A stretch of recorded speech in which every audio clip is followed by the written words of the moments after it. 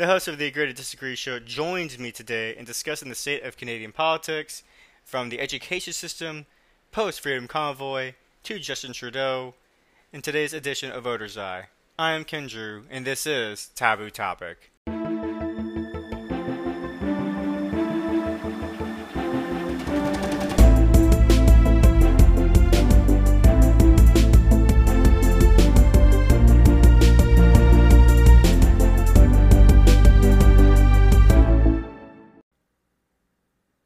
Keep up to date with the latest content through social media.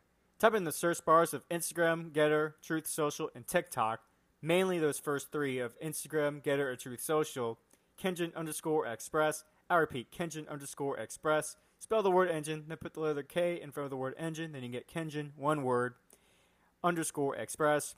You can also follow this show on Facebook just by typing in the search bar of Taboo Topic. Look for the logo that says Honesty Equals Understanding.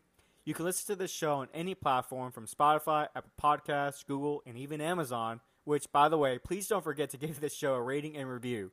If it's anything less than a 5-star, let me know so I can better serve you. Last but not least, you can find the inspirations for the Wednesday's episodes on my Substack newsletters. Type in the URL at kenjin296.substack.com if you want a visual of the inspiration and you want that script to see what the episode on Wednesday shall be focused on.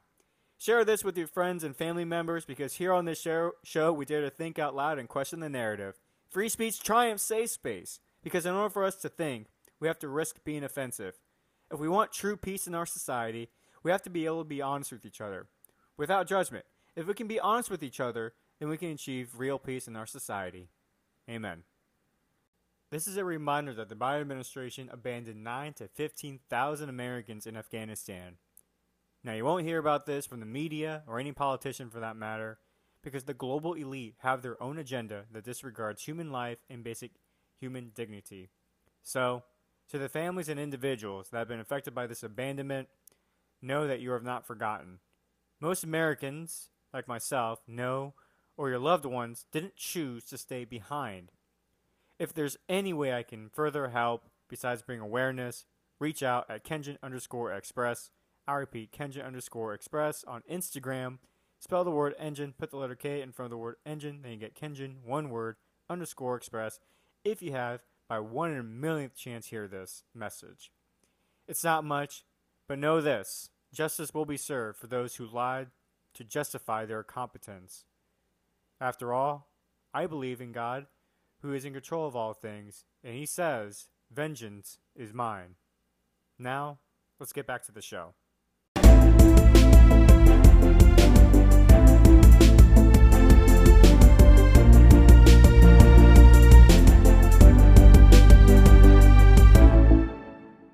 Hello, everyone. I am Ken Drew, the host of Taboo Topic, and I am joined for another edition of Voters Eye, where we come in from the perspective of the concerned citizen, more of an interview format. I am joined by the host of the show, Agree to Disagree show, Luigi. Luigi, how are you, sir? I'm doing great, Ken. How about you? Never better. It's a crazy world we're living in, isn't it? It really is. It's, you know what? I don't know. I don't know where to start tonight. You know, we were talking off air. I don't know that you probably reached out to me. You're probably thinking, what the hell are those Canadians doing? Well, a lot of Americans are also wondering what the heck's going on in Canada. And that's really the focus of today's episode is Canadian politics and the update, pretty much like post-freedom convoy, which happened, it seems so long ago now, but it actually happened earlier this year. Yeah. And so a lot has happened. I mean, you have the situation with the economy, woke politics, and the education system. And just Justin Trudeau in general, the little tyrant, we'll be discussing as far as whether or not you believe he is ignorant or whether or not he actually is that dumb, or maybe a little bit of both. Maybe he, or like a third option, a little bit of both, and he just loves the power and he has like a lust for power in general. So I'm trying to figure it out. I've been trying to figure it out for quite a while now, and I don't know. I'm starting to think that he's just really good at believing his own lies, and truly he actually thinks that maybe everything he does is virtuous and it's for the greater good of Canadians. I think I think he's starting to believe it. And he's so good at evading questions, especially in Parliament, and especially when he's on put on the spot, even with interviewers. Hmm. But what he's done, just it's nonstop, Ken. It's nonstop, nonstop. One thing after Yeah. the other, one controversy after the other, and and then once it's done and he moves on to the next thing, it's like whatever he did never happened. It's like he's so good at it. Like to his credit, I have to give the guy some credit. He's just amazing. He really is amazing, like a magician. Like it just disappears. It's like like it has no bearing on the current situation what he's done in the past when it does tremendously. And we'll talk about that now, the ramifications and the after the fallout from the freedom convoy and just everything else and the economy. It's just it's right now is a total and utter mess. Well, besides the Canadian politics and everything with that, let's go ahead and update my audience. Like, how have you been? How's life? How's your podcast doing too? My well, thanks. My podcast is doing really well. We're up to 71 episodes and going strong. I've tried to change it up a little bit, not to change it up, but I want to focus a little less on politics and more social issues. Hmm. For example, we did last episode was about bullying and what we could do to change any Yeah. modifications we can make in the education system in regards to that. Right. Um, Next week, I'm doing one. I'm going to have an Indigenous woman, Canadian woman, on my podcast. So we're going to talk about Indigenous issues and how horribly, again, the Canadian government has failed this population over the years historically, and again they continue to today. So that's where I'm leaning towards stuff that really I think for me matters, and for me that I want to educate myself and put it out there. And the feedback has been great, and I just enjoy speaking to people that I could learn, and that's where I'm going. I mean, we're always going to talk about the politics, obviously, because it is about I do this Right. current events, politics, and social issues, pop culture, but I'm really trying to focus on the social issues right now that Hmm. that affect us personally. Yeah. Well, I also saw you took a small hiatus from your show, so I'm assuming that was the time when you were figuring out like how to reamp your show. I'm assuming. Not really. Well, I was trying to, I took the summer off basically, and it was just to spend time with my boys. Both my boys play baseball, as you know, Yeah. and it was really just to spend time with them, coach them both, and it was a beautiful summer. I watched them both blossom into wonderful baseball players, and so it was really that. It was family time. My wife is home because she's a teacher, so she's off in summer, and it was just Yeah. a beautiful summer. It was just family time with her and our boys. So it was 6 days a week minimum at the park. So it was just beautiful. I loved it. It was just and you know what? It made me just get away from podcasting, and then I started to miss it again, and that's when I get even more hungry and even more angry and animated during the podcast. So I think it does me well. I think it does me well. So now there's no more breaking now, and we're going full steam ahead. And Yeah. yeah, and I could see you as well. I mean, your podcast, you've been doing great. You're starting a new one now as well. Love the intro. Love what you're doing. So Oh, I kudos to you, appreciate man. it. Yeah. Appreciate it. Yeah. It's funny that you say that, like reamping. I feel like heads up to my audience out there. The holiday season is approaching and everything like that. I'm actually planning on probably taking a break for the holiday season to Yeah. kind of what you did as far as like spend time with friends and family members and pretty much recharge for the new year and everything like that. Because when the new year comes in, I'll be like you. Like during that whole break, I'll get recharged and I'll start getting angry again about the about current events, and before you know it, I'll have more to say, more to offer my show when I do come back. I think it's important, Ken. I'll be honest with you. I think it's important. I know that number one rule in podcasting is to just put out content, keep going, keep Right. going. But because of the way the format of my show, it's not like I don't pre-record. I don't like pre-recording. So as you know, my shows are live. So I don't Right. pre-record, so it was literally nothing was released this Mhm. summer.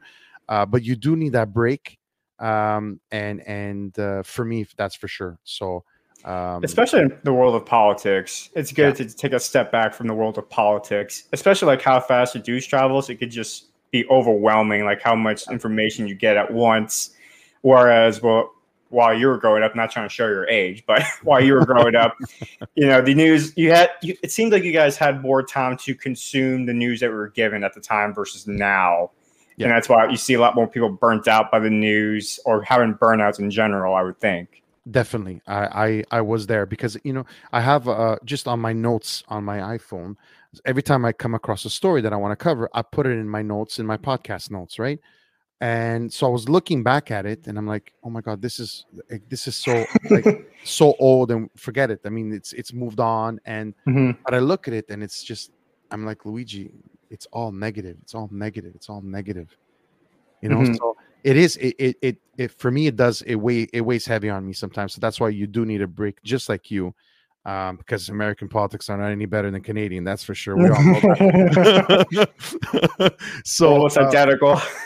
yeah, exactly. So yeah, I mean, we got listen, before we talk it, what is, I know we've had this discussion and I'm just curious again. Joe Biden, I mean, no, but seriously, okay, the guy is maybe a step away from putting a bib on and having to be fed his cereal. I don't understand. It's really, I'm not trying to make fun of him. Honestly, it's Yeah. sad for me. It's sad. Uh-huh. It's sad to see this, but it just um, emphasizes how far the Democrats are willing to go to literally put anyone in power. um when you see him, and it's sad, it's depressing. You see him in news conferences and in interviews falling asleep and shaking a hand, and that's not there. I mean, and this person is Right. the leader of the United States of America. Well, you still have half the country that still questions the validity of that last statement. Yes, yeah. And that would be that person as far as like I still question. Like I just have a hard time imagining the American people really wanted a walking vegetable, more or less. It's just, I don't know. Like he It's can't complete a sentence, and he actually has like an outline as far as like who to call on for when it comes to like asking questions. Like he actually has a list of people that they give him. Like, hey, just call on this person. They're going to ask you this question. Like, what kind of president? How is he a president at this point? I don't know. I don't know. And there was running bets on the Joe Rogan podcast in terms of how Mhm. long he would last. Would he be able to finish out his term? I mean, what are we at now? Ooh. What are we at now? Two. We got 2 more years left of him. I mean, is he honest to God, is he gonna make it? Because the guy scares me, man. I really does. He looks uh, he looks like here's a a Go corpse. ahead. He looks Yeah, I agree. And I've actually, weirdly enough, I actually had a dream once where I'm not kidding. Like I had a dream once that I was actually like at DC and Joe Biden was talking, and all of a sudden like his entire face like came off, and it was a totally different person. Like because he's a puppet, but he's yeah. like, and someone's literally pushing him to like do these things that clearly like he doesn't have the mental capacity to do anymore to begin with.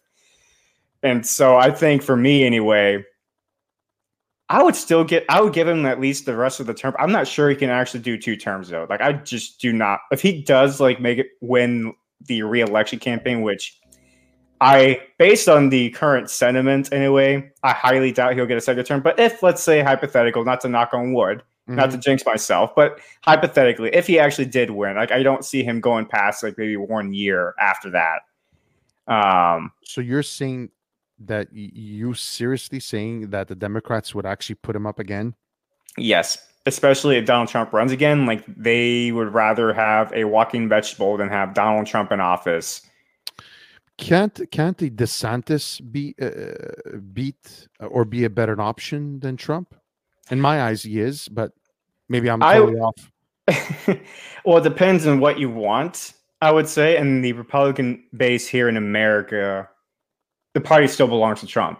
And majority of Republican voters here, and registered voters anyway, they are heavily favoring Trump, mainly because like he is that, I don't know. A lot of people find him appealing in the sense that because the establishment keeps going after him in the same, not honestly, like the way the establishment goes after Trump is not nearly the same as how they go after DeSantis. So you can make the argument, I would say, that DeSantis gives them less ammo to work with.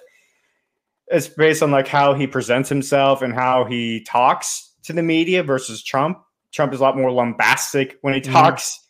At the same time, though, there is an appeal to someone who, like, kind of like the anti-hero, essentially. Like, everyone loves a good villain in a story that you kind of cheer for, I would say. And Trump is kind of like that person for a Republican base. Yeah.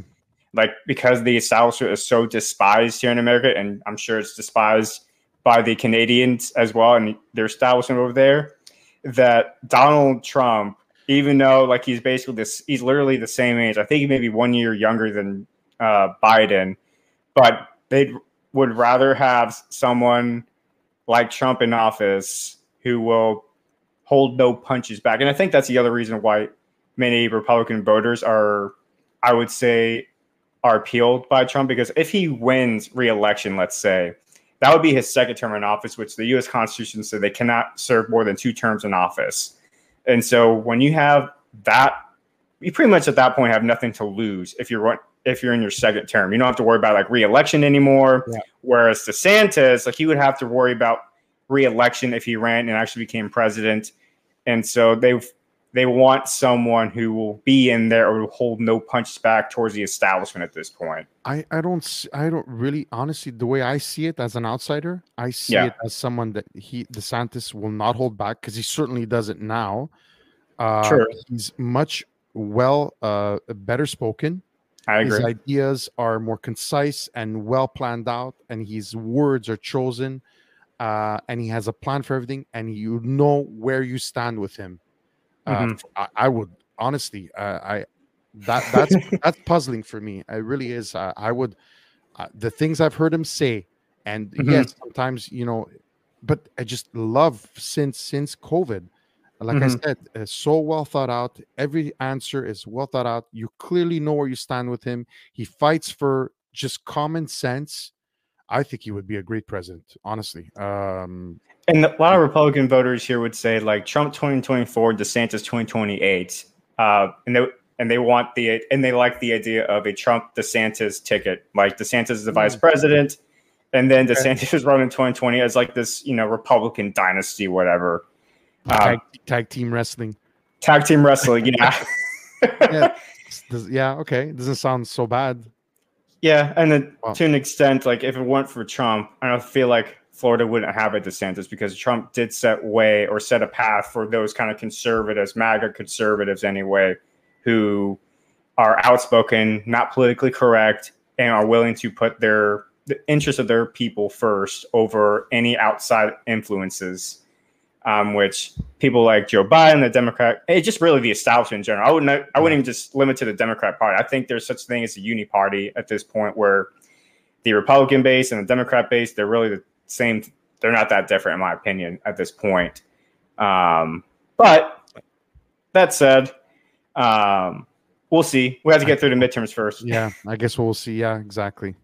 Yeah. So hopefully there's a red wave, because yeah, the prices here are getting ridiculous too, and I'm not a fan.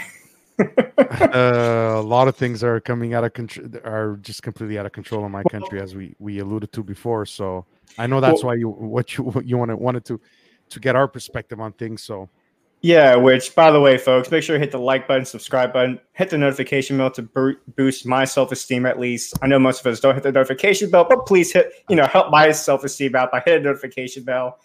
And also follow my friend Luigi at his show, Agree to Disagree Show. If you wouldn't mind, Luigi, giving your plugins for the show as far as where they can find you on social media. Yeah, social media on Instagram and Facebook at Agree to Disagree Show, and everywhere you get your podcasts, Spotify, Amazon Music, Google Podcasts, anywhere and everywhere, Agree to Disagree Show. And I've been on his show once, and he's been on my show. This is actually the second time Luigi's been on my show. So by all means, it's a good conversation every time we get together. So it's going to be another good conversation, of course, coming up this evening. And I got to ask the audience as well, like based on what we talked about as far as politics of American politics and Canadian politics being identical, which nation's rubbing off each other? Is it Canadian politics rubbing off American politics, or is it American politics rubbing off Canadian politics? I don't know. I'd love to see the answers of that, but you know what? I mean, Canadian politics used to be considered boring. That is no longer the case. I could assure you, my friend. It's not boring. Unfortunately, it's not boring for the good reason. But there's so much going on right now. So I know you wanted to get to that. So where do we even begin? Well, let's go ahead and really just discuss the current state of Canadian politics since the Freedom Convoy. With the first part that caught my attention was the assisted suicide policy. Please expand on my American audience. What the hell is that about? And what are some misconceptions about the policy itself? Yeah. Well, basically, they want to, the government wants to make an amendment. Of course, it's a liberal government, right? Under Justin Trudeau. Right. So basically, they want to make an amendment to the doctor-assisted death amendment that they want to include the mentally ill. Okay. Where, of course, obviously, some experts are saying it could become the most permissive jurisdiction in the world, which doesn't surprise me, because Justin Trudeau, says anything goes, right?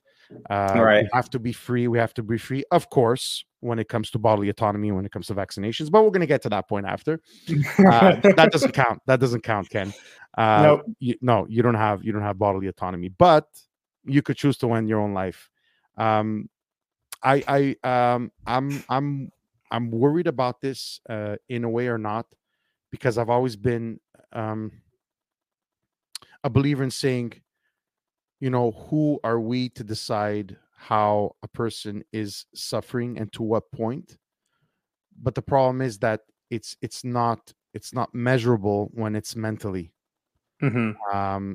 So there within lies the issue, right? Right. So you like it's, the article says it perfectly. You can't see depression on a scan, Right. with the exception of dementia, where imaging can show structural brain changes. In psychiatry, really all you have is the patient's story and what you see with your eyes, and you hear, and what the family tells you, because this has so many moral, financially, physiologically, it has so many implications, right? Because what happens here is, it just people that are depressed and looking for an actual legal way out, so maybe that the family could actually, right, get the insurance on the policy, and rather than saying, it was a government assisted suicide, so it could be it could be considered legally, or maybe not looked upon or frowned upon so badly. Right. So there's so many lines here, right? But I'm not surprised. Because, I mean, the government is basically saying, I know the way, and I want to get your feedback on this, is, again, because we discussed this when we spoke about abortion, right? Right. And you opened my eyes to a lot of things, and I looked at it differently after that discussion we had. So, for me, it's impossible. It's difficult to say, but when basically, what people are calling this is state sanctioned government murder, basically, is what they're calling it, right? Right. That's what they're calling it. So, but then again, I don't want to be that guy to say, but who decides, right? Who decides, Ken? The government's going to decide. The government can't even decide whether or not we should have transgender bathrooms. The government can't even decide, or can't even admit to their failings and their disastrous handling of COVID. And they're going to decide of whether who gets to live or die. So, yeah, it's a scary thought. It's not an easy thing to discuss. And also, right? You're putting this onto doctors, and besides everything else that they have to deal with in terms of a healthcare system that is overrun. Again, we're there again. Right. We're there again. Hospitals, emergency rooms are overrun. No, not with COVID. Right. Because actually, what? Guess what, Ken? The flu came back to Canada. It exists again. Can you believe that? Really? I thought we were done with the flu. I thought we eradicated the flu. I'm not a doctor. I'm not a doctor. So in 1 year from now, in March 2023, Canada will become one of the few nations in the world allowing medical aid in dying, or MAID is how they call the program, for people whose sole underlying condition is depression, bipolar disorder, personality disorders, schizophrenia, PTSD, or any other mental affliction. In the Netherlands, MAID for irremediable psychiatric suffering has been regulated by law since 2002.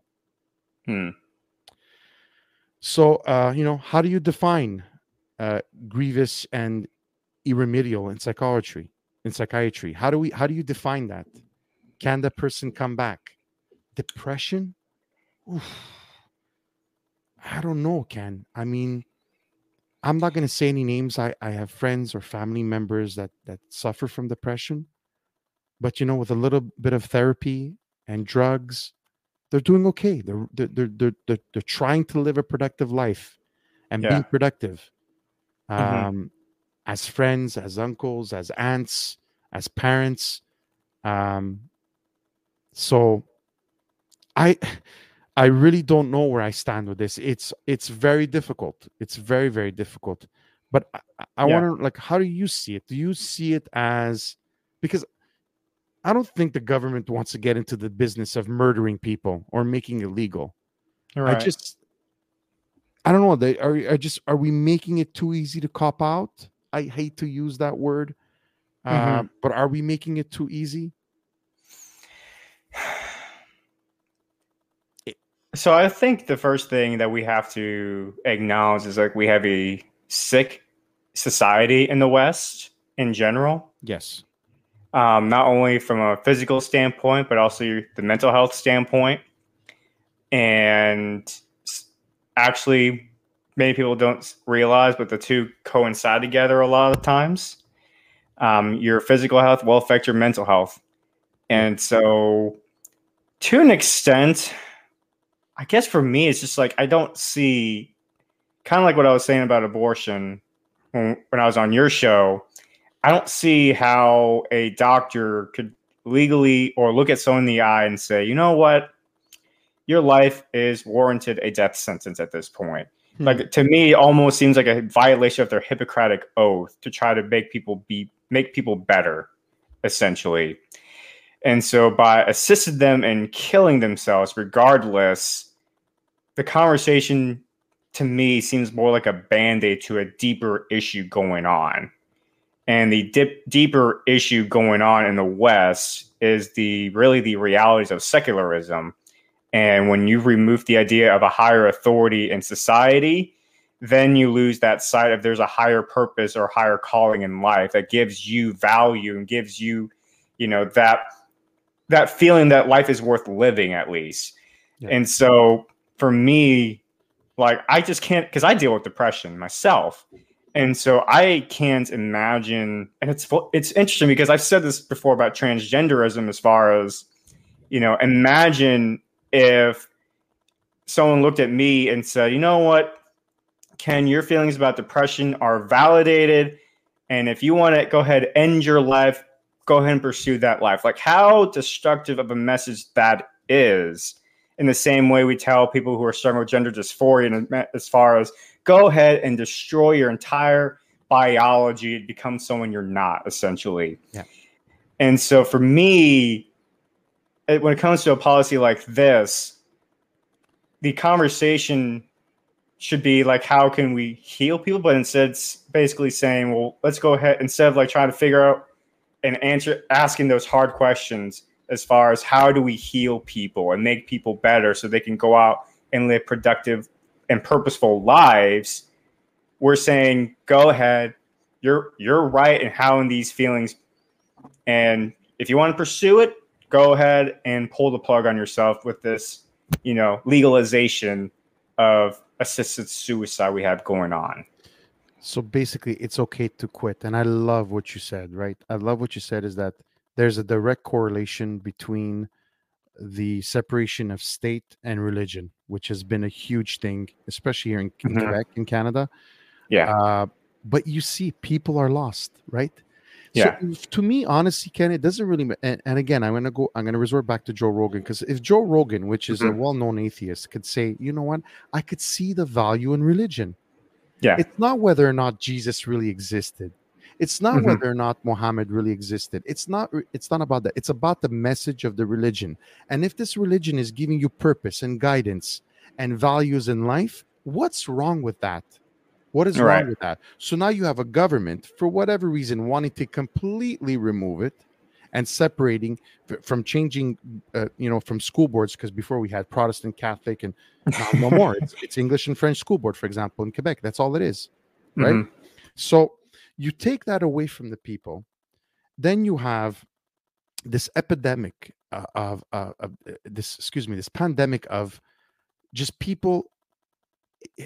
I always said, like, when things are too good, because again, and I've said this so many times, Ken, things are so good in the timeline of history and civilization.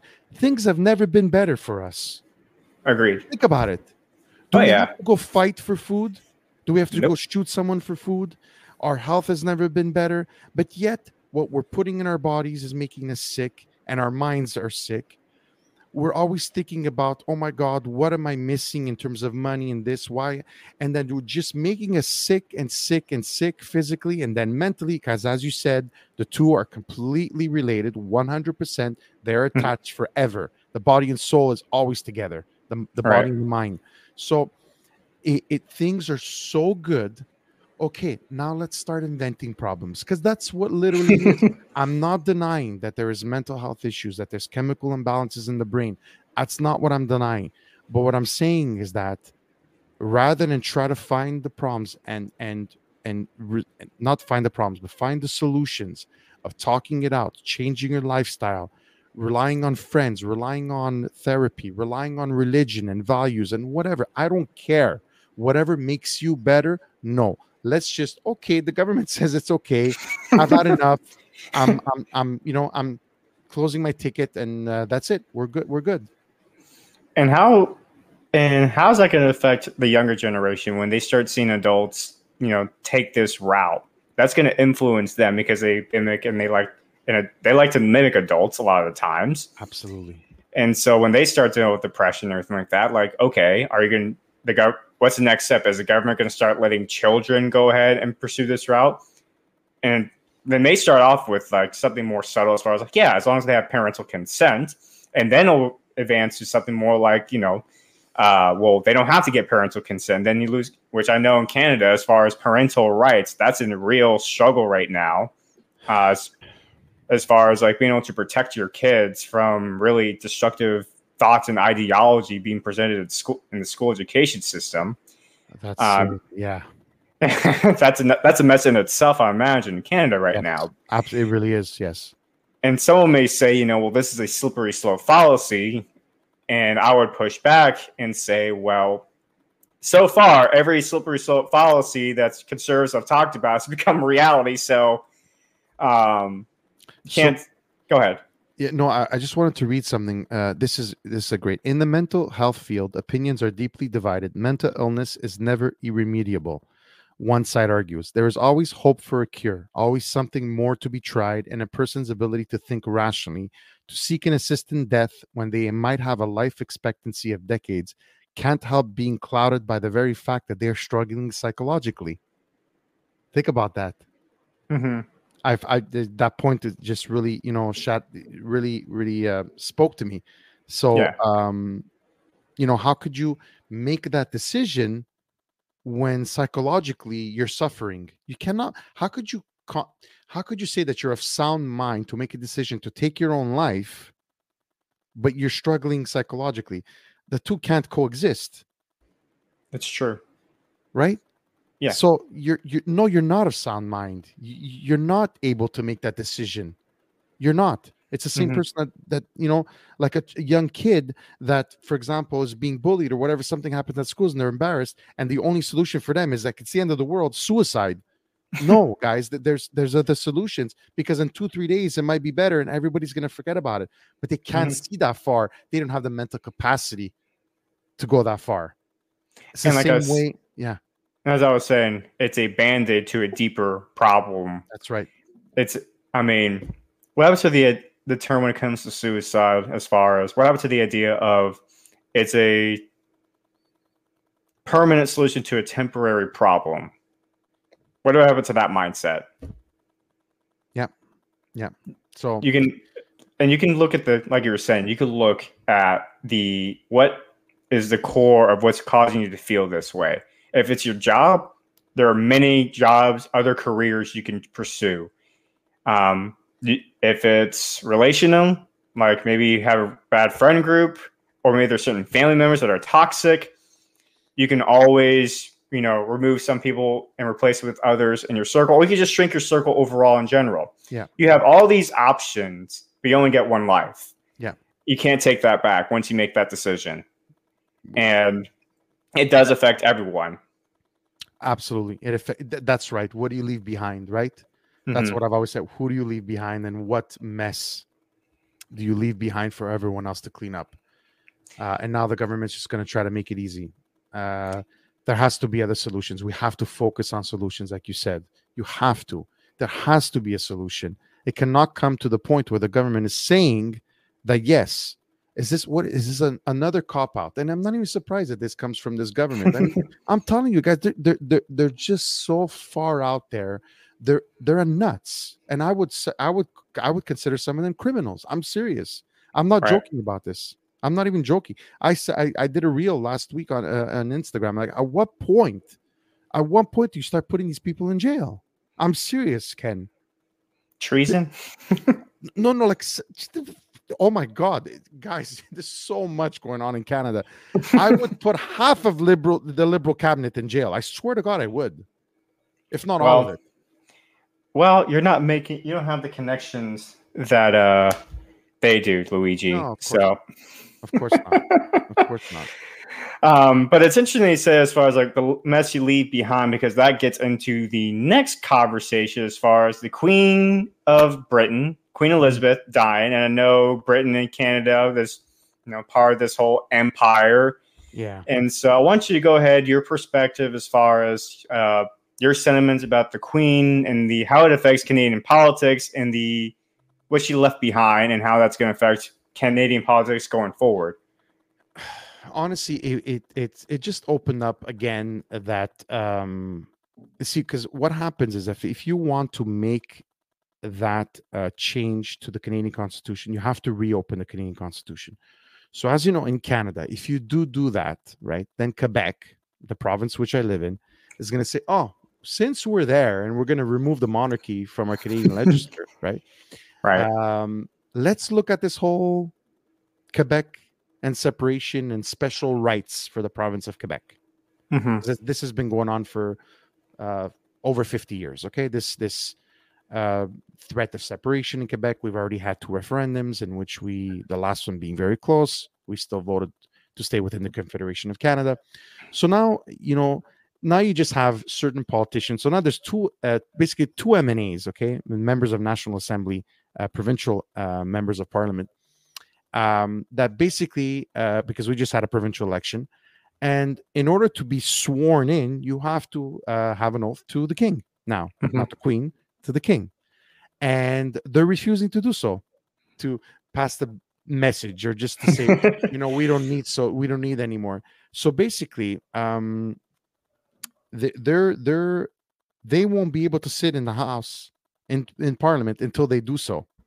So really, honestly, that there is really no big ramifications, really, because it's just a figurehead, and the Governor General that is the representative of the monarchy here in Canada, and basically the Governor General has no power. Okay, It's really just figurehead, like when the prince comes here and Prince Charles and whatever. It's just, and not, excuse me, King Charles now.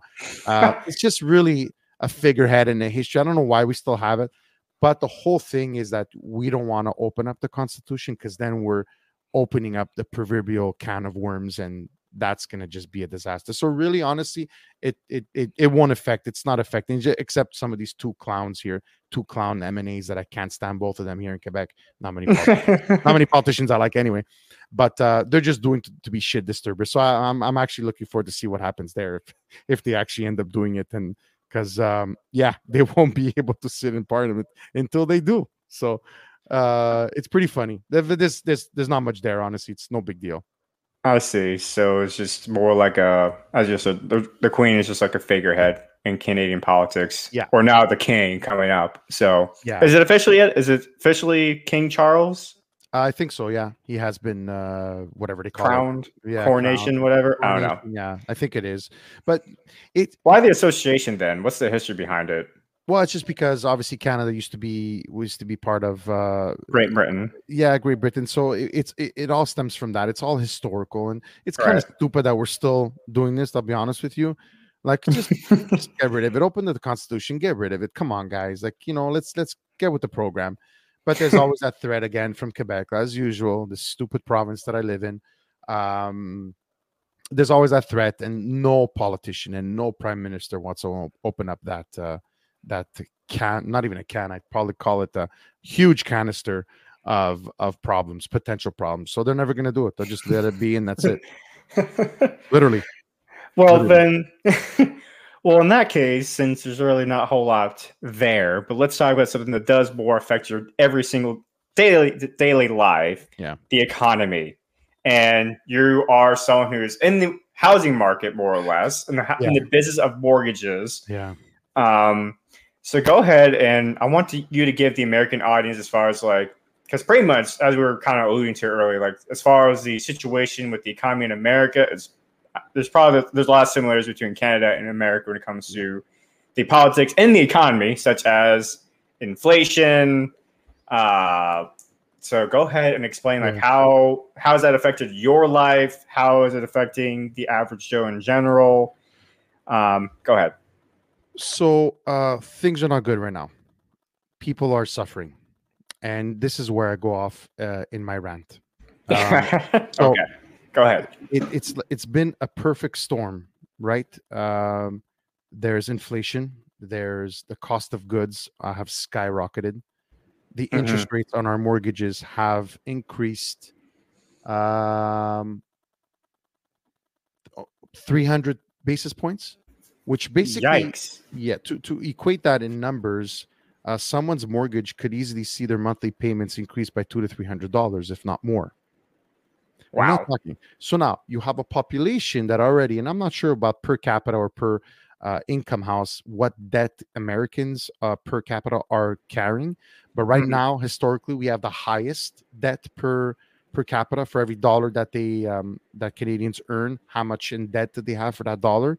And right now, historically, it's at its highest. So now you have a population coming out of COVID, spending money, living life, and now we have all this happening. So they're already on the brink, and I see it because as you mentioned, I'm in mortgages. So what we call debt ratios, right? When we're calculating how much money does this family have coming in, and how much debts do they have, including the mortgage, principal and interest, taxes and heating, and whatever else, credit cards and this and that. So those are being exceeded, so which means that it's a lot more difficult to get approved now. So to further exasperate the problem, years ago, the Canadian government, put into place some new rules to make it a little bit tougher to get a mortgage. They call them stress tests, which at the time, made sense, but now we're there. The stress is now, and they're not changing anything. They're not changing anything. And so housing, everyone needs to understand, housing is the backbone of any economy, because everything focused around construction and housing makes everything else go around, right? If people have homes, if there's all the people and all the trades and everyone's in, it's a constant circle. So right now the economy is suffering. People can't afford, are making decisions because our gas prices, just with the taxes, are out of this world, right? Then you have, of course, another government that wants to be fossil fuel free, because apparently the world's coming to an end with In 2030. Yeah, well, no, actually, it was supposed to come to an end 30 years because of climate change. 30 years ago, I saw an article today. Yep. And then it was 2012, and then it Yeah. was 2018, I think. Yeah, well, no, it was even earlier. If we don't change before 2000 something, 2003, the world's coming to an end. We're gonna burn, and we're gonna be flooded, and we're gonna lose entire cities and countries. But it's a crisis, Anyway. though. Yeah, Anyway, it's a crisis. Anyway, 20 years later, we're still here. Can you Yeah. believe it?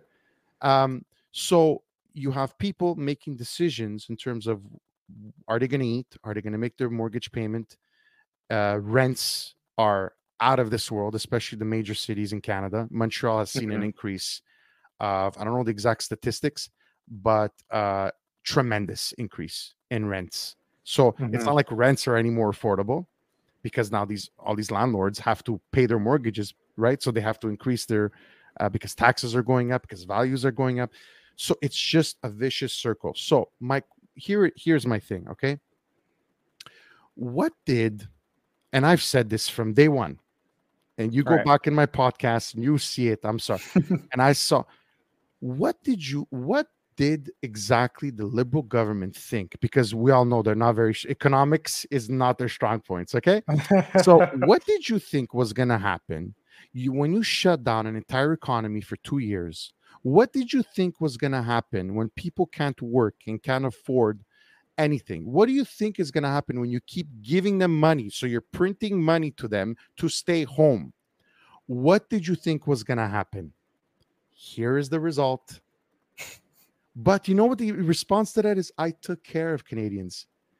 You stupid, I don't know if I could swear, but I'm going to try to stay professional. You dimwit. You took care of Canadians on the short term by printing money. You've ruined an entire generation. We will never pay back this debt. There are dark times coming for Canada. They're already here, right? They're already here. They're even seeing depression, not even inflation, and not even same here in America. There's talk of depression here. I mean, what did you think was going to happen? Everyone thought you should have opened up the minute you saw, okay, I'll give them the benefit of the doubt at the beginning. Honestly, I will. But after 6 months, and people are starting to scream, man, I need to go back to work. I need to make money for my family. Now, nobody wants to go back to work. As I told you off air, why is everybody having a hard time finding employees? I don't understand, Ken. You're telling me that during COVID, everybody found a job on YouTube and on social media? I don't understand. I wish. Actually, no, I don't wish, because we still need like those blue collar workers, such as plumbers and electricians. You have coffee shops, that can't open because they have no staff. I don't get it. You have restaurants that have no staff. You have even big box stores that have no McDonald's. I'm having difficulty bringing in employees to stay open. There's some of them are in my area closing a dining room at 10 p.m. Since when? It's crazy. Again, I ask, I just would like to have him in front of me. You dumb dimwit. What did you think was going to happen? You didn't take care of Canadians. You ruined us. On the contrary, you ruined us even worse. We're worse off by taking that money. Taking the money, $600, $1,000 a month, $200 a week, whatever it was. Luckily I was not affected, so I didn't need it, and I didn't take it. But not only that, they had to pay back when they did their taxes, right? At least 30% back to the government. Oh, wow. The amount of, and we don't even see the end result yet. How many more suicides are we going to see? How many more depressions are we going to see because of this? And that's where the assisted suicide policy comes in. Well, it's perfect. Yeah, we caused the problem, because everyone knows this is this. They're calling it a government made 100%. Not depression, but recession. Recession. Thank you. A government made recession. It's clear. It's clear as day. We saw the writing was on the wall from day one. is the Canadian government incentivizing people to stay in instead of to go out to work? Is that what's going on? Like, why aren't Well, people working, do you think? I don't know, Ken. That's why I even asked you. I don't know, because they stopped giving the government grants or whatever you want to call them, right? Once everyone was going back to work. Yeah. So, but now people, I don't know what's going. Like people, what they got comfortable. They'd rather stay home and not make any money, or collect employment insurance, because we do have employment insurance in Canada. But I is mean, are that they taking inspiration from California with the homelessness? I well, like I've never seen such an uptick in homelessness in Montreal. So that's definitely an issue. But Really? I don't know where all these people have gone. I don't know where they're working. I don't know where they're working. There's work everywhere. And I read a report that next year, was it Montreal or Quebec or Canada? Anyway, I think next year, Montreal or Quebec, the salaries offered by employers are going to be historically the highest ever. Hmm. But what's going? I know that the salaries that because they have to find workers are there now. So where does everybody want to work? What do you want to do? What did everybody find themselves all of a sudden during COVID? They stayed home. I think I want to be I don't know, a philosopher. I think I want to be a transgender activist. What did everybody find themselves? Nobody wants to work anymore. My friend, it's a running gag. One of my buddies, good friends, he goes, but look, can I ask you, literally every time we're talking, goes, does anybody want to work anymore? He owns a restaurant. And Mhm. every time, the first thing, hey, bud, how's it going? Good, Yulu. Look, can I ask you a question? Sure, John. Does anybody want to work anymore? Mm. I don't know if it's the generation. I don't know if it's the snowflake generation. I don't know what it is, Ken. I was hoping maybe you would have some answers, but you probably don't know either. I don't understand either. So that's the situation's not good right now. It really is not good, and it's gonna get worse. You're on mute. Sorry, bud. Sorry. I keep reverting back to this because I think this is the core issue of all the problems in the West these days, but I think it's just the consequences of secularism. In the world of secularism, or at least in the world where religion thrives, you have, especially Christianity, like there's like this emphasis of hard work. You have to work in order to get what you want and to pay your bills. Otherwise, you will go home, you'll go homeless, go hungry, and everything like that. And so it was really emphasized during when a society was based on that. People wanted to work because of that situation, and because we've removed religion and we've treated religion as if it's the next incarnate of Satan, more or less. Now people have lost sight of like those values and morals of working hard, going out there, getting in, if you will. And so that's like the only thing I can think of. I was originally going to say that's why I asked the question as far as like, is the government incentivizing people to stay in? But I guess that's not what's happening either. And as far as like the raising salaries and everything like that, raising wages, like tell us more about the inflation, because here in America, like even despite the fact that wages are going up, it's not like because of the rate of inflation.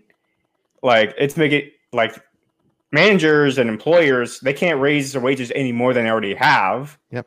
But it's also a situation where the workers, like, it's not really helping their situation with, paying their bills as far as like, the increase of costs in general. Yep. So help the American audience explain like that as far as like the inflationary aspect of things. Well, inflation is at an all-time high. It peaked over 7% at one point. It went down. I know it went down a little bit last month. And I'm sure Trudeau, it's like, yeah, see, I'm bringing down inflation. Yeah, but interest rates are through the roof. So I mean, they really, they cancel each other. Obviously, salaries cannot follow that. I mean, who's going to give you a 7%, 7% increase right. in salary overnight? It's just not going to happen, and it never has. I mean, just normally the cost of living, you would give a raise of 1.5, 2%, 1.5, 2% for cost of living calculations, but 7%. So then what's happening, right? I mean, everybody, the employer is putting it on the client. Mm-hmm. have to, because they mean they're in business and they're going to lose money. It's costing them, obviously, to make a sandwich. This chicken it used to be $7 a pound, let's say, is now $12 a pound. Right. So we're literally talking. I mean, I have a lot of friends that are in the industry, and he says, I used to buy my chicken in bulk, and it's literally 50% increased. So how's that affected your life personally, if you don't mind letting the audience know? Like, how has inflation made your life harder as far as affordability? I'll be honest with you, Ken. I'm lucky, okay, because I started my investments. I bought my home pre this mess. Okay. Yeah. Okay. So I bought my home 6 years ago, and it's increased dramatically in value. And also, I'm lucky because I live not a frugal life. My wife we have a nice home. Nothing, we have just cars that just could get us to A and B. We don't go crazy, but it has affected me because I'm thinking twice, 3 times, 4 times before I even make a large purchase or even vacationing with the family. Because obviously, if you are indebted for whatever, I mean, I obviously have credit lines for investments and real estate and this and that. So of course it affects that. So you're going to think twice about making decisions, right? Right. And everything is so much more expensive. Before, I talked about my kids and just camps for baseball and skiing. And, for example, this winter we made a decision that maybe we're going to ski a little less this year because it's so expensive. And we don't know that with interest rates, right? Luckily, I have a fixed rate on my mortgages, but it's definitely affecting me personally. We're going to think twice. Already, we were very good with our decisions, but now I would tell you we're thinking twice. Before, I wouldn't think twice. I said, whatever my kids want, whatever we want, even if I wanted something, I I deserve it. I'm going to give it to myself. I'm going to buy it for myself, whatever. Not right now. Not right now. I could assure you. So definitely it is having an impact on me individually. And I know for a lot of Canadians that are already in a heap of trouble financially. So it makes me sad. I am worried for a lot of my fellow Canadians and even Americans for what this means. I am very concerned because, trust me, I've seen a lot of applications, mortgage applications. So I've seen a lot of financial situations. I could tell you, Ken, there are a lot of people that are just on the edge. They're just on the edge. So when I say on the edge, what I mean is as high as 75% of Canadians are one missed paycheck away from not being able to meet their monthly obligations. Now compare that to, let's say that those individuals, compare that to like maybe 4 years ago. Would they be in that same boat, I would imagine? Yes. That's been so. You're already in a very dangerous spot. So now you bring in inflation, you bring in cost of living, and interest rates through the roof. It's at a critical point now. Were you taught financial education by any chance? No, and I'm a huge advocate for that. I'm so happy we're going to get into that. First of all, okay, so I have two. I have 2 young kids, right? Yeah. Some of the shit that they're learning in school. Are you kidding me? Are you kidding me? You're telling me that you're not able, even, I swear to God, or forget about even a class, bringing in maybe a 1-day seminar, bring in a guy like me, bring in a banker, bring in a financial planner. Let me explain to you the importance of having good credit, kids, because one day this, and that. Let me explain to you the importance of doing a proper budget. Very simple, but very effective. There is none of that. What happened to I don't know if when you I had home economics where I literally learned to sew and cook in class. Wow. It was amazing. No, we did not have that. No. Okay. I'm a lot older than you. Okay. I'm 47. Yeah. But my high school did have, it was called home economics. I'll never forget it. It taught us how to, and I still today can, if I could still sew on a button because of that class. Cooking, I'm a kind of a disaster, but that's besides the point. Okay. But what I'm saying is maybe that factor in a little bit of financial education, how important it is it, Mhm. Ken? And I'm so happy you asked me that question. Some of the stuff they're learning in school, what is the purpose? What is the purpose? Really? Hmm. And that kind of gets into like the next point as far as like raising kids in these current woke environment education system now, where there seems to be more interest in pushing really gender ideology and sexualizing kids as a whole. I'm going to assume like you have your kids going to a public school right now. Um, and if so, how does that make you feel? What are your current sentiments? And have you considered, because a lot of parents, they're seeing what the public, here in America anyway, they're seeing the students and they're seeing what's going on with the public education system. And a lot of them just pulling them out and homeschooling them now. Is homeschooling on your radar now, as far as based on the current trajectory? Okay, so right now I know that homeschooling is at an all-time high in terms of increase in popularity. I know actually somebody, a friend of mine, his sister, did not like how they were handling COVID and masks for children, and she pulled them out. And so that's just one example. I know another friend of mine, ex-client friend of mine, she has, I don't know, so she quit her job and she's homeschooling 4 children. And so I know that is, yeah, so does on the right. So for me personally, Ken, I'm lucky. I don't think right now at the level of education, because my older son is in high school, secondary school, and my younger son is in primary school and elementary school, as we call it here in Canada. Yeah, probably the same thing in the States. So there is that's not an issue right now. In the schools that because my older son goes to a very good school as well. It's a public school, but a sought after school. It's sort of like semi-private, highly rated in Quebec as one of the best public schools. So we're not worried about that.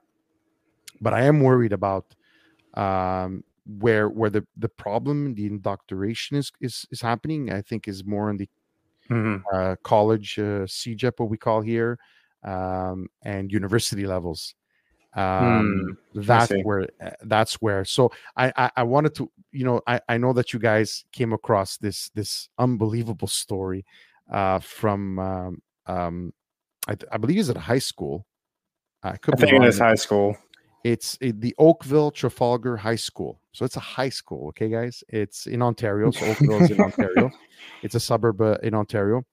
And this transgender middle-aged man transitioning to a woman. I don't know how. I guess one of the students released it. And I wish I could show you right now. If I was controlling StreamYard, I would show. But basically, this is a she. I'll call her she. Is an industrial arts teacher.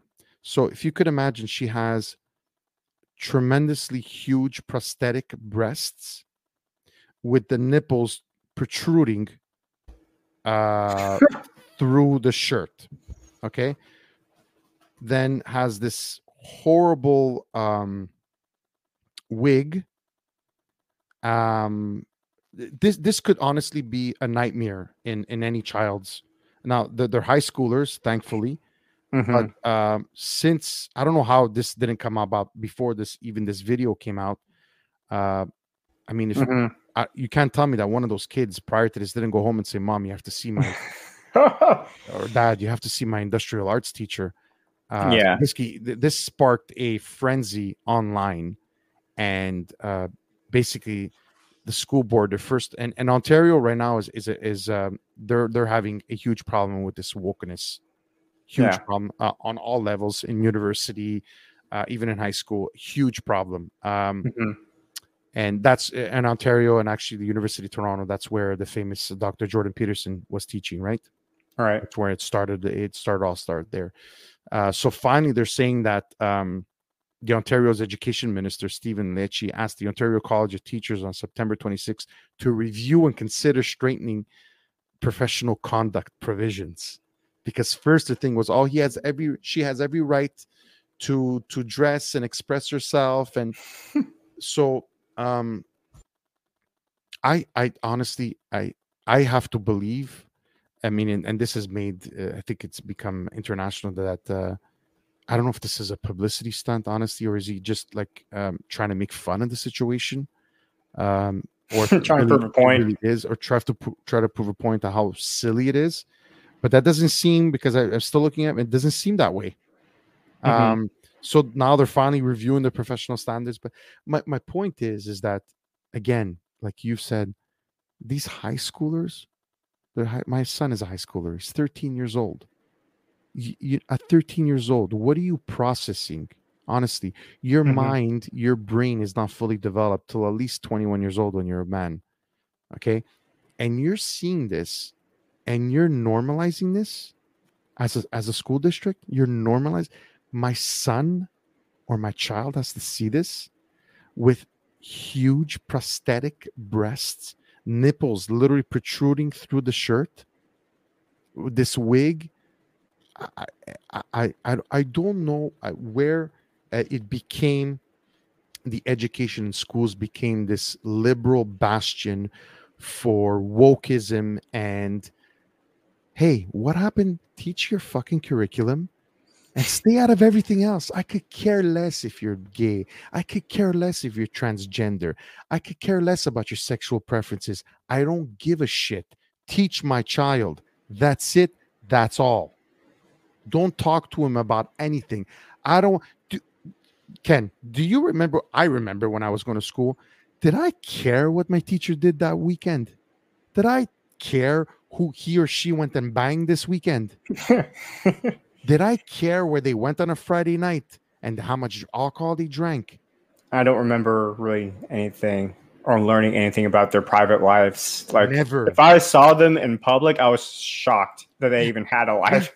yeah, exactly. Or even, walk into them and run into them at the grocery store, Costco. I was like, oh, and my parents, hey, why don't you say hi? No, no, no. Like my kids do Mhm. now, right? Sometimes we'll run into a teacher. They don't want to know nothing, right? So Right. right now, thankfully, my both of my children have not said anything to me uh, of that nature. It's strictly education. It's strictly. Mhm. But when did it become okay, Ken? When did it be? We don't care about strangers' lives. I don't care about strangers. I don't even care about my friends' personal life. Do what you want to do in your own time. I don't care. You treat me good, we're good. I don't care. Do you think I'm going to care? My children are going to care what their teachers do and that did now this need to come out.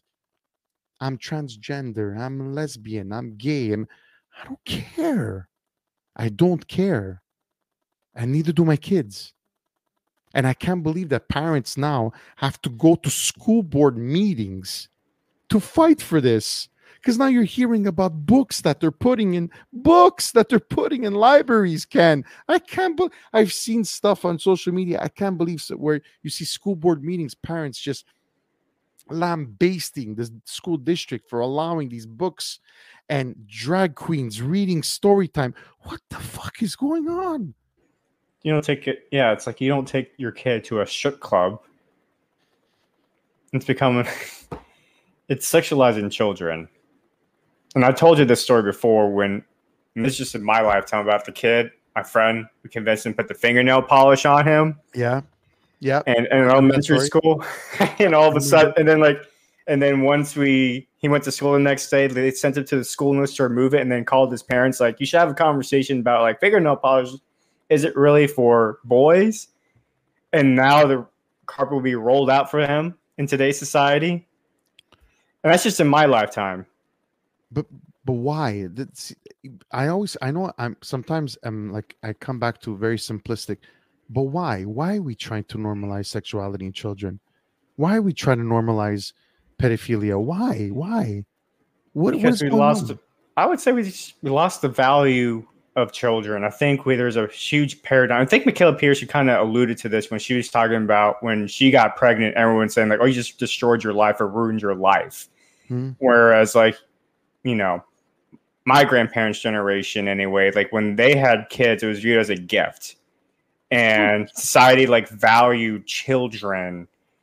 And now, as a result of, again, I'm going to go back to pivot back to secularism. The evils and the consequences of secularism, removing that influence in society, the idea that there's a higher power that holds people to a objective standard of morality. And but it is related to everything we've spoken about tonight.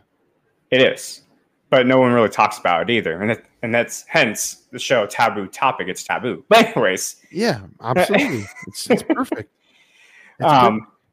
And so in that society like that, which the West was founded upon Christianity predominantly, like children. I mean, Jesus said, like, let the children come to me, for theirs is the kingdom of heaven. And that was like the viewpoint that we had on children. So there was a huge like emphasis on society to protect children at all costs. And now, because we view children as a burden, many people don't like it. We have a lot of people that say they hate children now, right? And in society, in Russia, for example, we have a culture in Russia where you can go to a restaurant and they have like an actual setting where if a parent comes in, they have kids, they're sewing out. There's like an actual position in some of these restaurants in Russia where they'll go ask the parents if they can take their kids so the parents can have some alone time and they can read stories to the kids, because that's just to promote this culture of really, we value children. I love that. But here in the West, we've lost sight of that. Well, you could lose sight as going to a restaurant and there's a kid and you see the parents are clearly just want a night out, but they're having trouble with their kid crying, and I could empathize with that. And you see the other people that don't have children like saying, "How dare you ruin my night?" Right? Again, you know what? Society wouldn't continue if those people didn't have these kids. Where would we go? It's the constant evolution, right? We need these children. Right. And I will protect them at all costs to remain children, because my beautiful memories of my childhood. How do you think you're doing any service to a child bringing in a, whatever you want to call it, transgender performer, or I don't know what you call them? When did this start? Reading stories? What the fuck? What is, I have no, I can't even articulate any proper words. I just sound like a buffoon because it's just, the idea is so absurd to me. Like, when did this become an idea? A drag queen coming in to read a story. Can you imagine 5, 6, 7, 8, 9-year-old looking like, what is going on here? What is that? What is this creature? How could this any way, shape, or form be good for a child? What is going on? You know, and we're all talking about woke education. You know, I don't know if I ever shared this. Why can't you just be, for one thing about my premier in Quebec here, okay, so equivalent to the governor in the States, says, no, universities are not safe spaces. No, university students are not going to choose what they learn or what part of history they learn, just like they did in Germany. You know, the German, right? How many kids saying, "Oh, it's having an effect on us. We can't talk about the Holocaust." Well, tough luck, Cookie. We did those atrocities. We did them, and you're gonna fucking learn about it so that we never do it again. So sit down and learn about your Holocaust history and shut up. They wanted to take it out of the curriculum. Really? Let's forget about all that. So it's the same thing like saying, you know what? Well, mind you, we don't even talk about it. Let's forget about all the atrocities we did to the indigenous people in Canada, especially with the residential schools. Let's just forget about it. This doesn't matter. Doesn't matter. It might affect some universities. What is it called? They might be triggered. Can you believe we're at to the point that we have to be afraid of triggering university students, adults, about the atrocities of our history, of our country's history, the literal atrocities. It was a Holocaust what we did. It was equivalent to a Holocaust what we did to the indigenous people. And you're going to sit there and say, I'm triggered by learning about these atrocities. Fuck you. That's what I tell you. Well, so let me ask you this then real quickly, because you have a son that's like going to be college age soon, everything like that. What do you tell your kids as far as like seeking higher education? Like, what's the message now based on what you've seen? my message to him has been, my younger one is still too young, but with Alessio, Uh-huh. he's 13, I just tell him, Alessio, if there's one thing I want from you is to be able to think for yourself. Listen to your teachers, yes, but you have to know that everything they talked about, everything you learn about in a book, you have to question. Okay, don't be afraid to go out there because now it's unlimited. You could get so much information. So you could go out there, make your own decisions, and then you're going to be able to decide what you want to do with your education.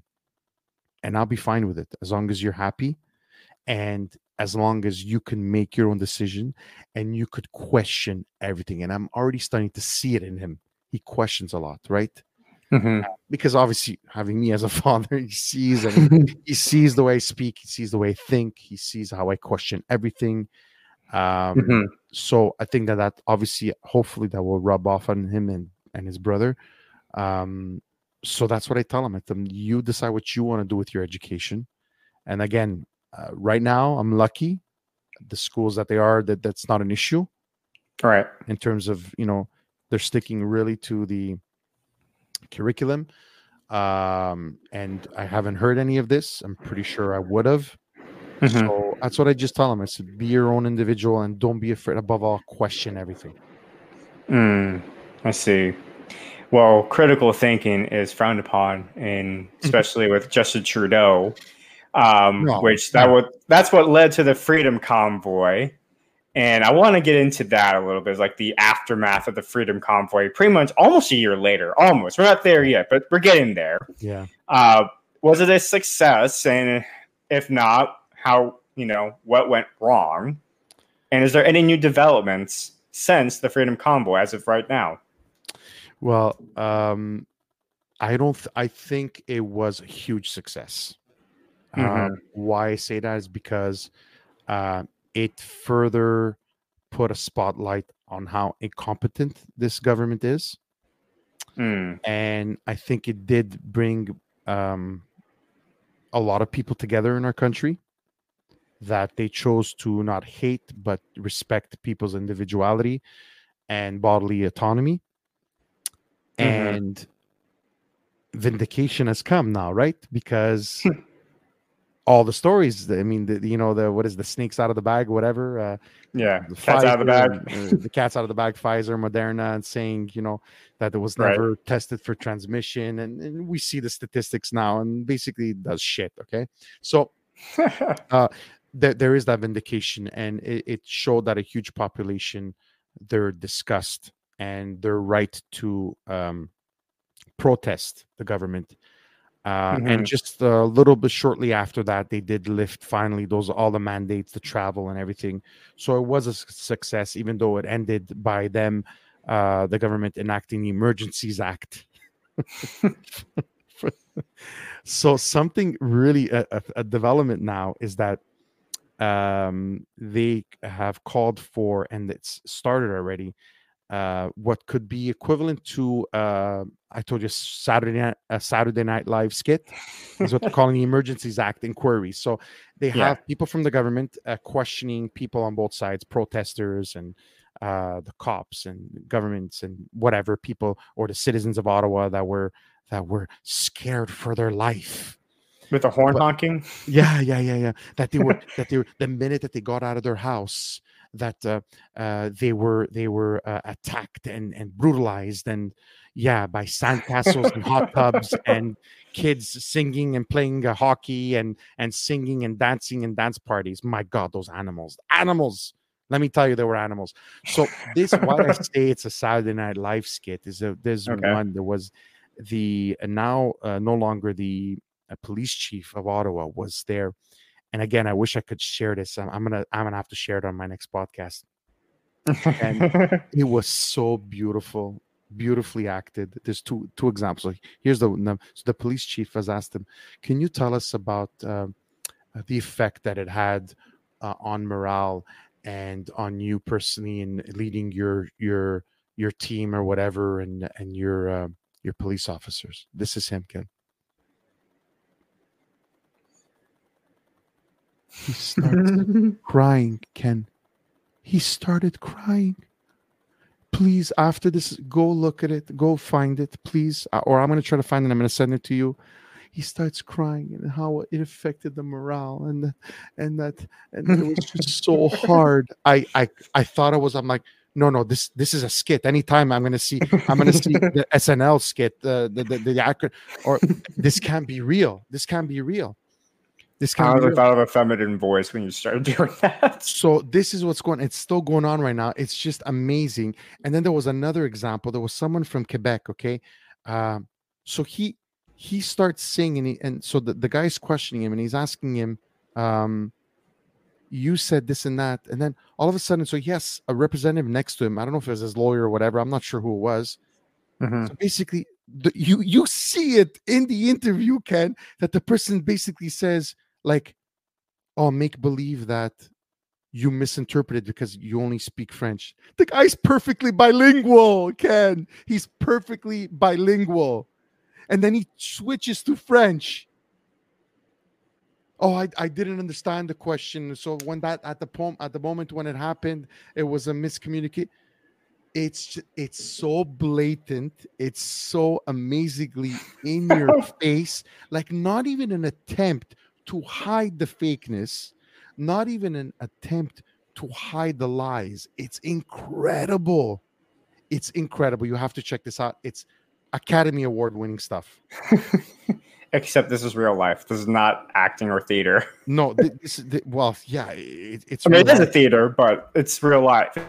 It's incredible. It's really incredible. So I'm just trying to go through and even the leaders of the Freedom Convoy, as it was known, Tamara Lynch and Pat King. Let me see here, face criminal charges related to their involvement in the protest, including Tamara Lynch and Pat King. Keith Wilson, a lawyer representing a number of key convoy organizers, said before the inquiry that his clients are eager to talk about what is happening and why they were in Ottawa in the first place. So imagine they're still threatening criminal charges against the leaders of the Freedom Convoy, because they were arrested at the end, right? When the cops came in and the Emergency Act was enacted for only the second time in Canadian history. Second time for a protest. They call it an occupation. For a protest that was held right in front of Parliament, equivalent to your White House, with nothing but love, people from all over Canada and communities sharing food and music and dance parties and bouncy castles and hot tubs and cleaning the war monument. Okay. And the Terry Fox, everyone knows who Terry Fox is, our beloved Terry Fox, that went, coast to coast on when he was dying of cancer on literally one leg. Cleaning the monument, because there's a Terry Fox in the war memorial right in front of the Parliament. Cleaning it and making sure that they were standing guard, that no one would deface it, because someone had put like a Canadian jersey on Terry Fox, and all the people that were against it were saying they defaced Terry Fox by putting a Canadian jersey on him. The exaggeration was just incredible. It was just the things you would hear. You would have to be here. You would have to be here, Ken. It's just I think honestly, when we look back at this, we're gonna be so embarrassed as Canadians, so embarrassed that we did this to ourselves, that we allowed to divide ourselves so bad. And it came from the top. It came when the top of the government. The government is as dirty and disgusting and divisive as Justin Trudeau. What it did, and now it literally, and I just hope now, the only thing I hope is that, we've seen a lot of things in social media that we were all wrong. Now we just got to admit that we were all wrong and just forgive ourselves, because the shit that we've said to each other for just deciding, think about it, Ken, just wanting the autonomy to decide whether or not I take a vaccine, and they locked us in our homes for years with curfews. Please forgive us. Yeah. So So what are the chances of Justin Trudeau winning another election in the future, do you think?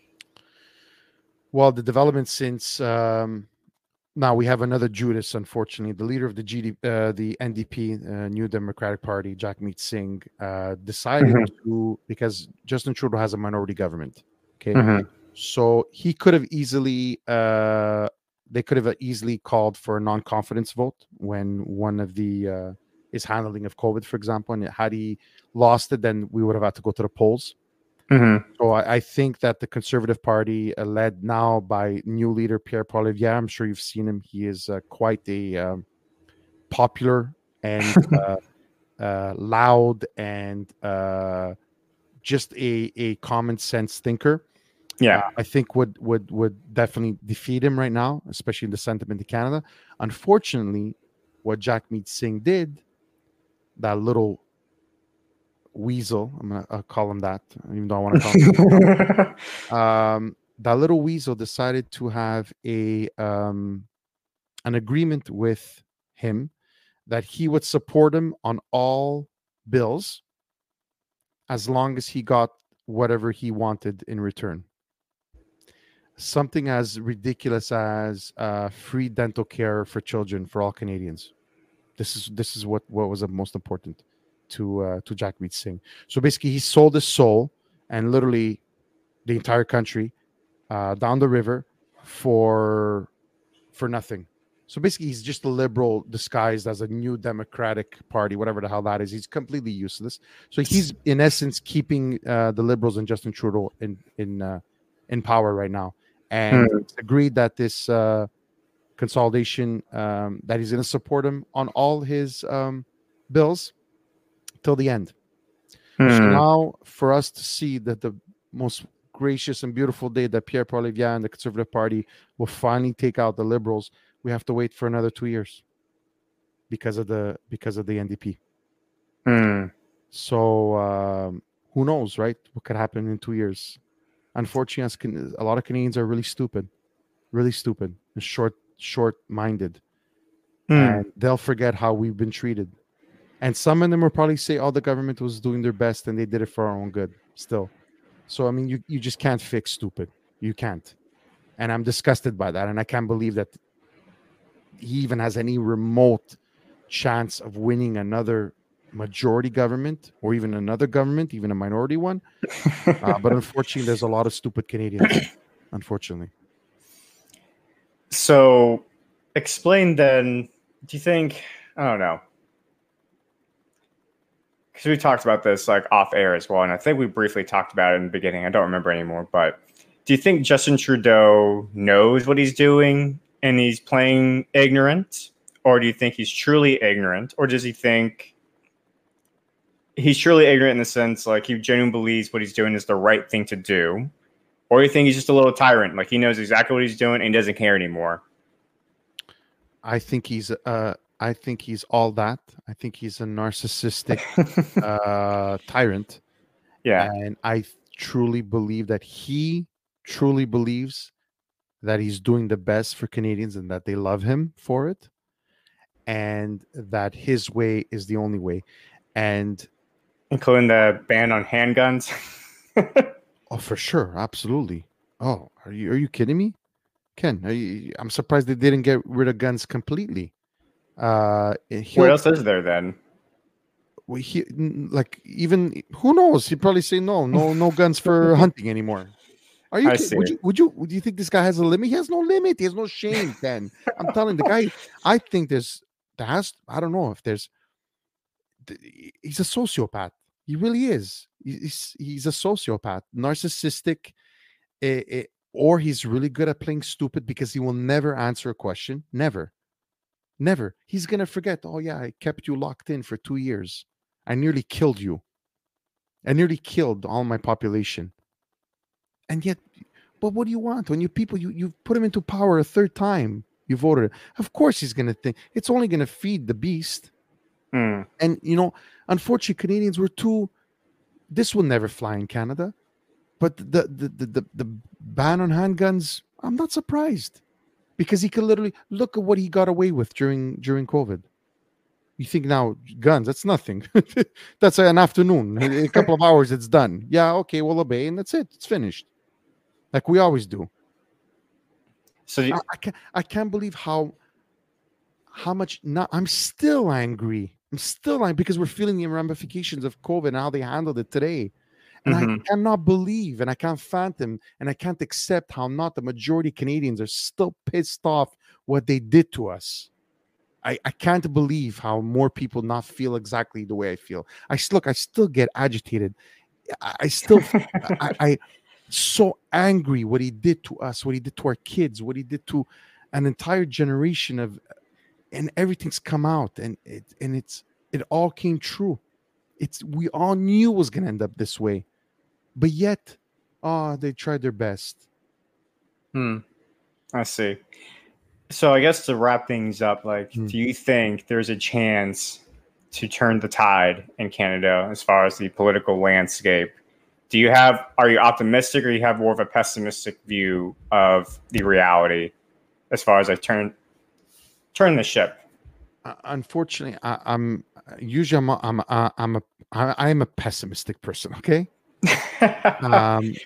But could we go back? Yes, because prior to this loser, we had back-to-back mandates with Stephen Harper and the Conservative government. Was 8 years of the most amazing 8 years in Canadians history. He was fantastic prime minister. He was well respected. He knew economics. He understood what it took.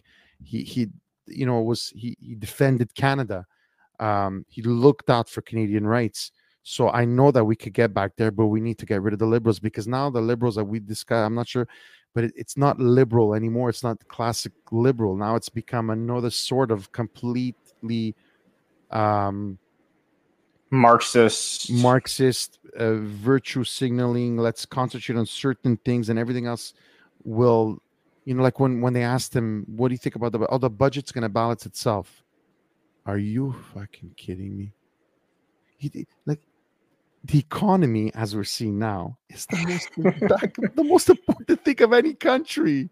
You want to be? He's going to be happy when we're going to become Venezuela? That's what I think. He wants to become Venezuela or Cuba. Or no, China. He loves China. He loves China. He loves China. We know that much. we know that much. He said it outright. Yes, he did. We have it on camera. So much easier to pass laws like the Chinese do when people listen. So much more easier to put things into law and make your decisions. And you force people. Yeah.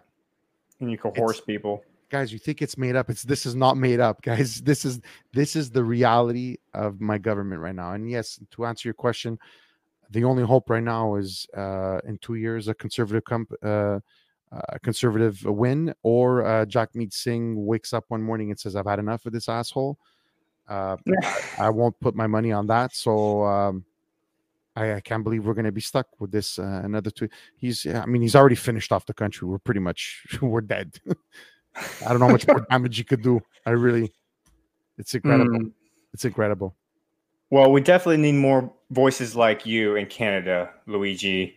And it's actually one of the reasons why I have you on my show, because you literally spit out information out there and opinions that really maybe Canadians don't hear much, because I know for a fact that the media in Canada is pretty much state control at this point, and they're just spewing.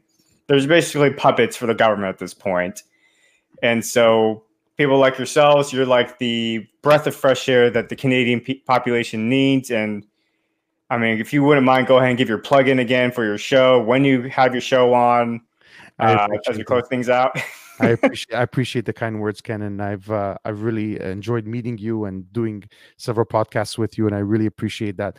So, like I said before, you could find the audio version, the podcast version, on anywhere: Spotify, Apple Podcasts, Google Podcast, Amazon, iHeartRadio. Now that's new. That's pretty cool.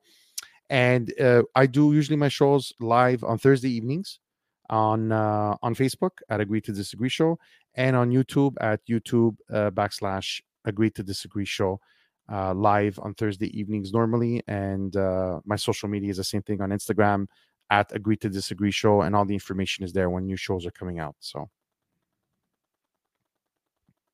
you're still on mute.